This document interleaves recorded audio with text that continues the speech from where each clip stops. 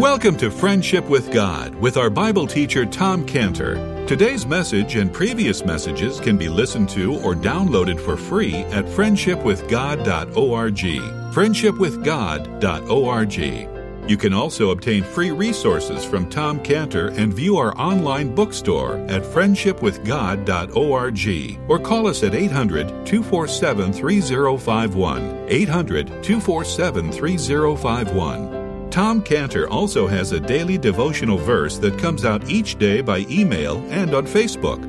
To receive this small daily devotional verse that Tom Cantor puts out, you can sign up at friendshipwithgod.org, friendshipwithgod.org, or find Tom Cantor on Facebook by searching for Tom Cantor and Friendship with God. Now, here is our Bible teacher, Tom Cantor.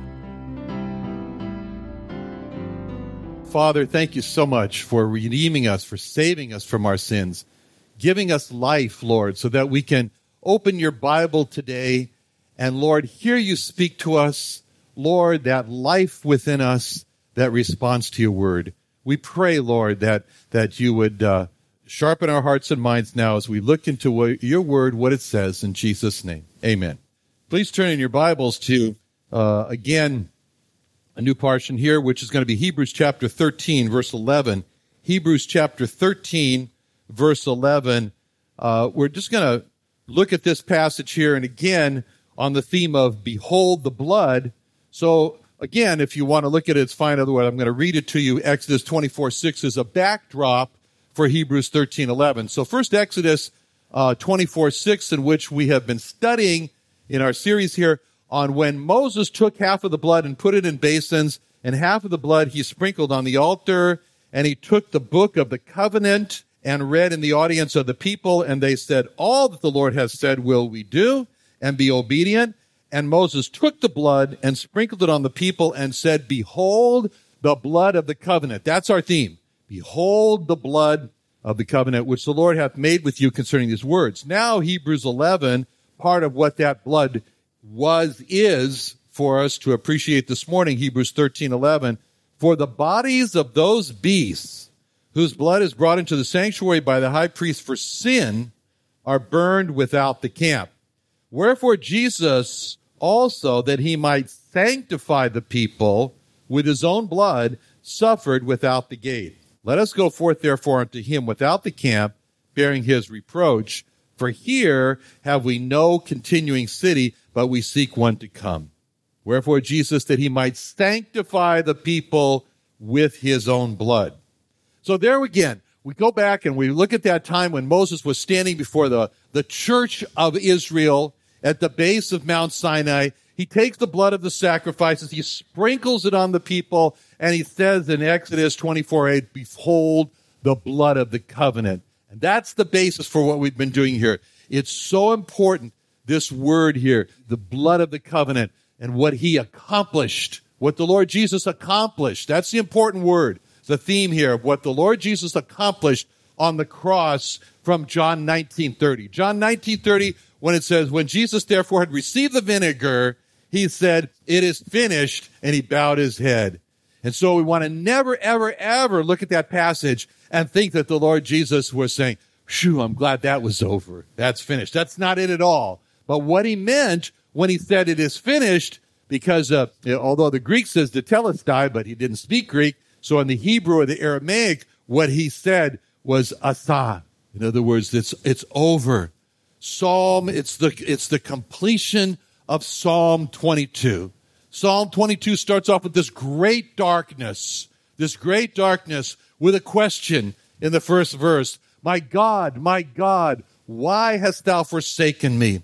And that was the Lord speaking there. And all of Psalm 22 is about what the Lord accomplished when he died on the cross for our sins. But it starts with a question. Psalm 22 starts with a question. Why? Why is the question? Why have you forsaken me? It starts with a question, and it ends with one word, one Hebrew word, which is the answer to the question, and that Hebrew word is accomplished. Asa, accomplished. So the Lord says, he asked the question in Psalm 22, 1. Why hast thou forsaken me? And then a partial answer comes in verse 3. But thou art holy. Psalm 22:3. Thou art holy, O thou that inhabitest the praises of Israel.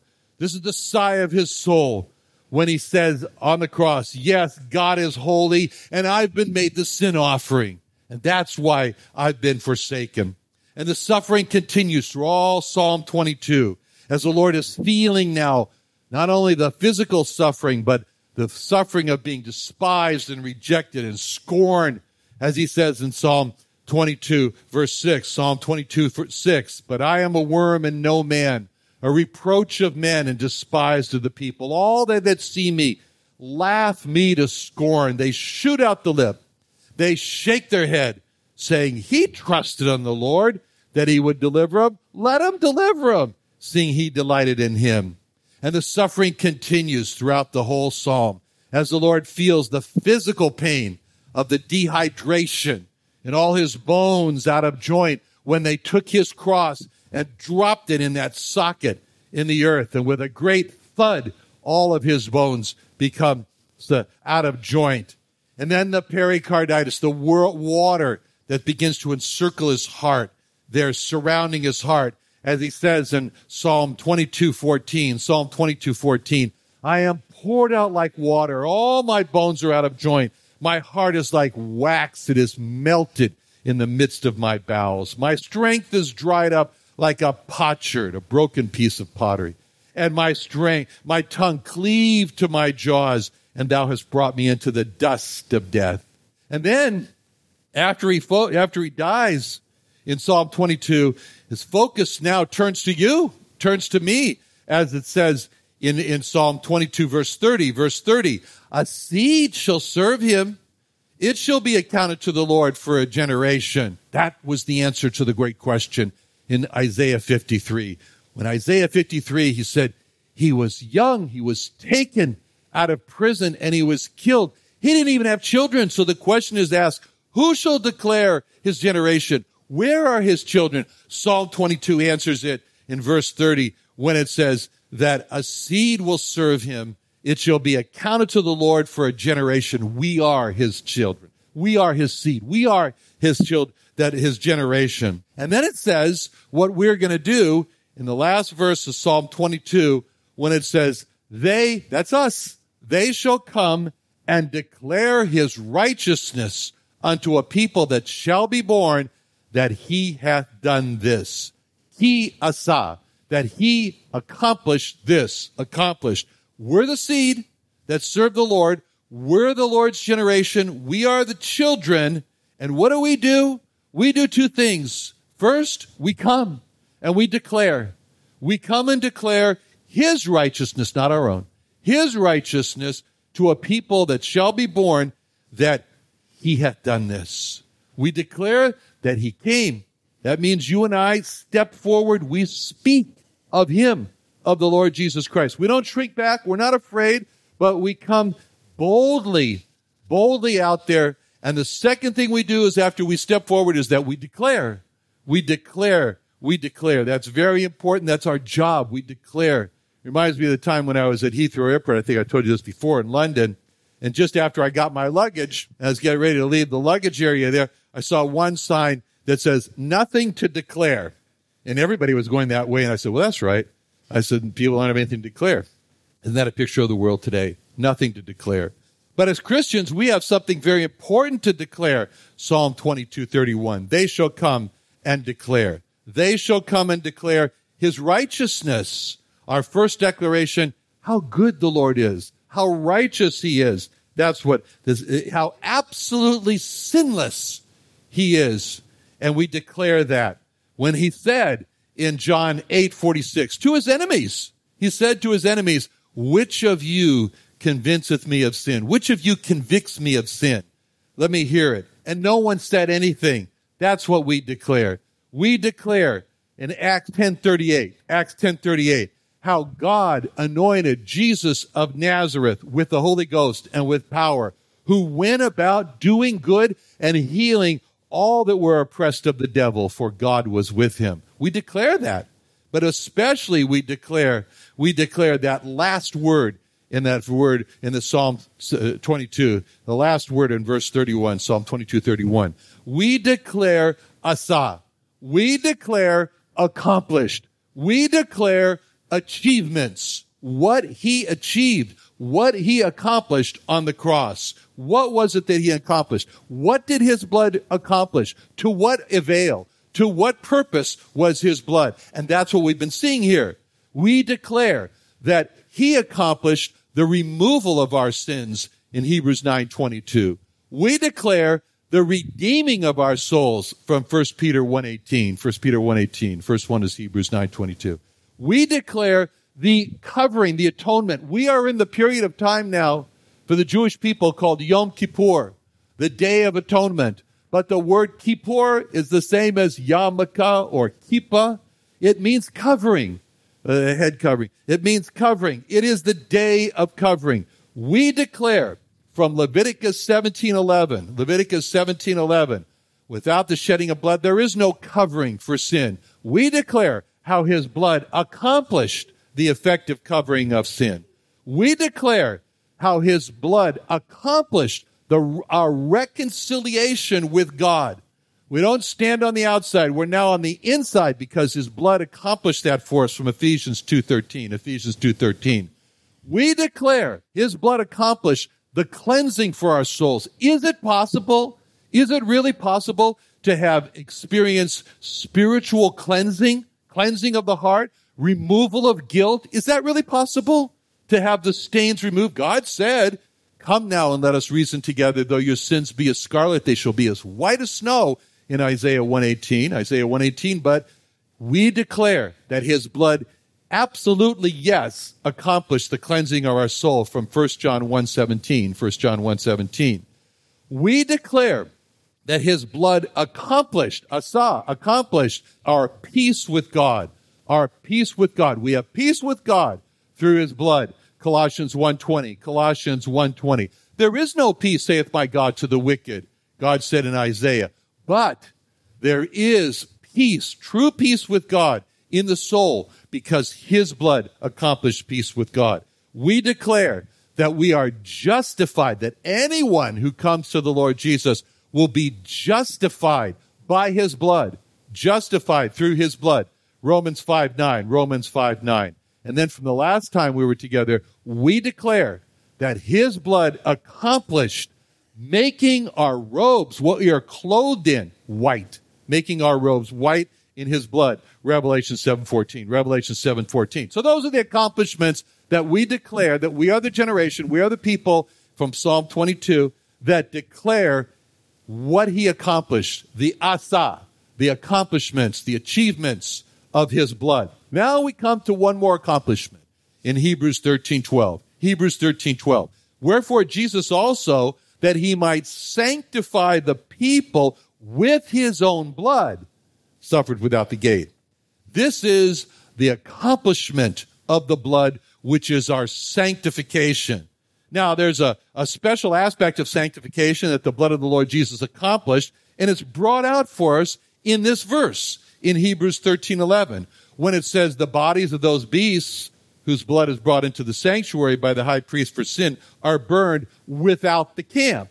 That's referring to the practice of what was done with the sacrifice. And there were two parts of the sacrifices. There was the blood of the sacrifice, and there was the body of the sacrifice. There was the blood of the sacrifice, and there was the body of the sacrifice. So what we're told in Hebrews 13:11, verse 11, is that the blood of the sacrifice was brought into the sanctuary by the high priest. That was on Yom Kippur. That was on the Day of Atonement, time we're in right now. That once in the year, the high priest would bring the blood in through the outer court, through the holy place, into the Holy of Holies in the tabernacle, and make a covering for all the people, make an atonement for the sins of the people. And we see in that practice how our great high priest, the Lord Jesus, he brought his own blood before God the Father and presented his blood as an offering for our sin, to make a covering for our sin, to make an atonement for our sin. And we're told that the body of the sacrifice was burned outside the camp.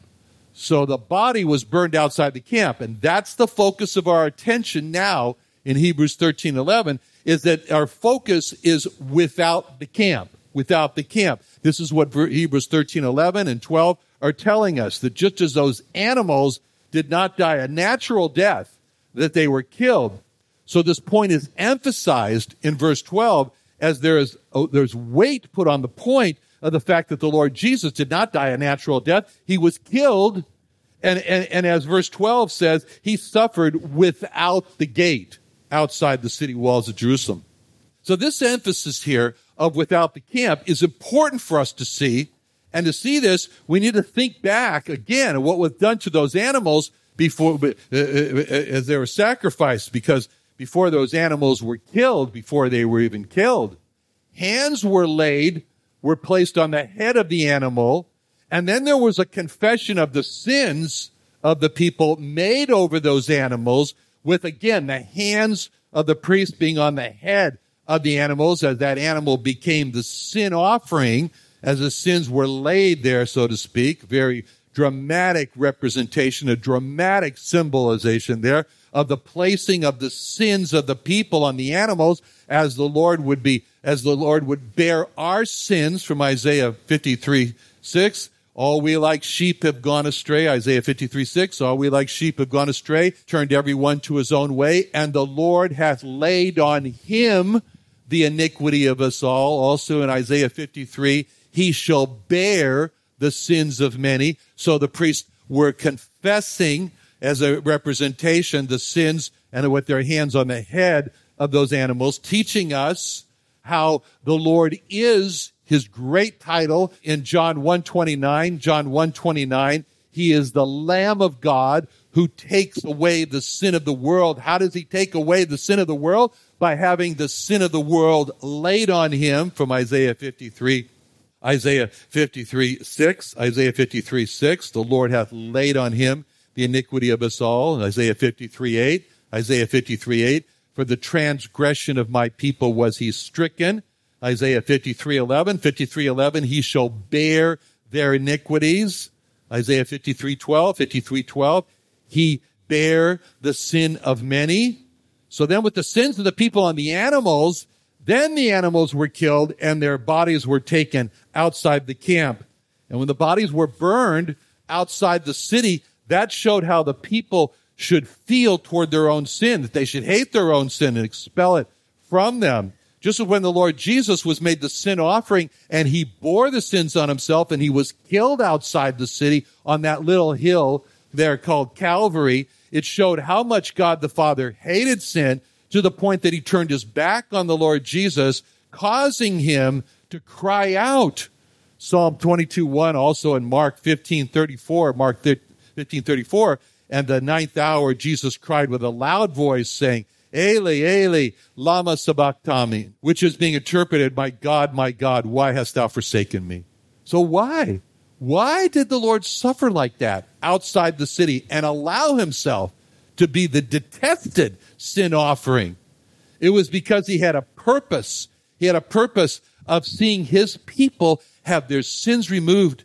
And so the emphasis now that the animals are burned outside the city was to show how his people should detest the sin, but it was also to show the people that they were to be, just as those animals were set apart, they were separated from the people, they were sanctified, set apart when they were burned outside the city. And this is the point of the Lord's suffering outside the city that's emphasized in verse 12, Hebrews 13:12, when it says, Jesus also suffered outside the gate. And that's exactly what we read about where the Lord was crucified, when it says in Luke 23:33, when they were come to the place which is called Calvary, where they crucified him, and the malefactors, one on the right hand, one on the other, on the left. And it says that it was a place called Golgotha, a place of a skull. You can see that today in Jerusalem, just outside the city gates. So the Lord is crucified at a place called Calvary, or Golgotha, which means skull. In both languages, it means skull. And the Lord's crucified in a place called the Skull, outside the city, which, by the way, disqualifies the Catholic Church claims that he was about the Holy Sepulchre. So the emphasis in verse 12 is that the Lord suffered outside the city, and that's the reason why he suffered there at Calvary outside the city walls. He was, Isaiah 53:7. He was oppressed, he was afflicted, yet he opened not his mouth. He is brought as a lamb to the slaughter, and as a sheep before her shears is dumb, so he opened not his mouth. And so you think of that in Isaiah 53:7, and you parallel that with Mark 15:20. Mark 15:20, when they had mocked him, they took off the purple from him and put his own clothes on him and led him out to crucify him. All this is to show how that when we follow the Lord, we are following him outside the city walls, outside the mainstream of religion, which in this case happens to be Judaism. And this is the sense of the word, sanctify. It means to be outside the camp, out of the mainstream of religion, which, as I mentioned, and it means to be set apart. And this is the meaning, this is the concept behind the word sanctify. It means to be set apart. In this instance, we're talking about being set apart from the mainstream of life within that religion. Now, in order to see this, because this is what the book of Hebrews is all about, it's important to look at this from what following the Lord Jesus means for a Jewish person, because after all, it's called the book of Hebrews. So last time we were together, I told you about the Orthodox rabbi who came out from New York and received the Lord Jesus, and then returned and told his wife the good news. He thought it was good news, and somehow she didn't think it was such good news. She wasn't as happy with as he was with his newfound Lord, and she told him that if he didn't renounce Jesus, that he could just prepare himself right then to lose her, to lose his children, to lose his house he lived in because her father owned the house, and his synagogue, and his mother and his father, and all the other relatives, and his job because he was working for her father, and his friends. Apart from that, he had a very happy life.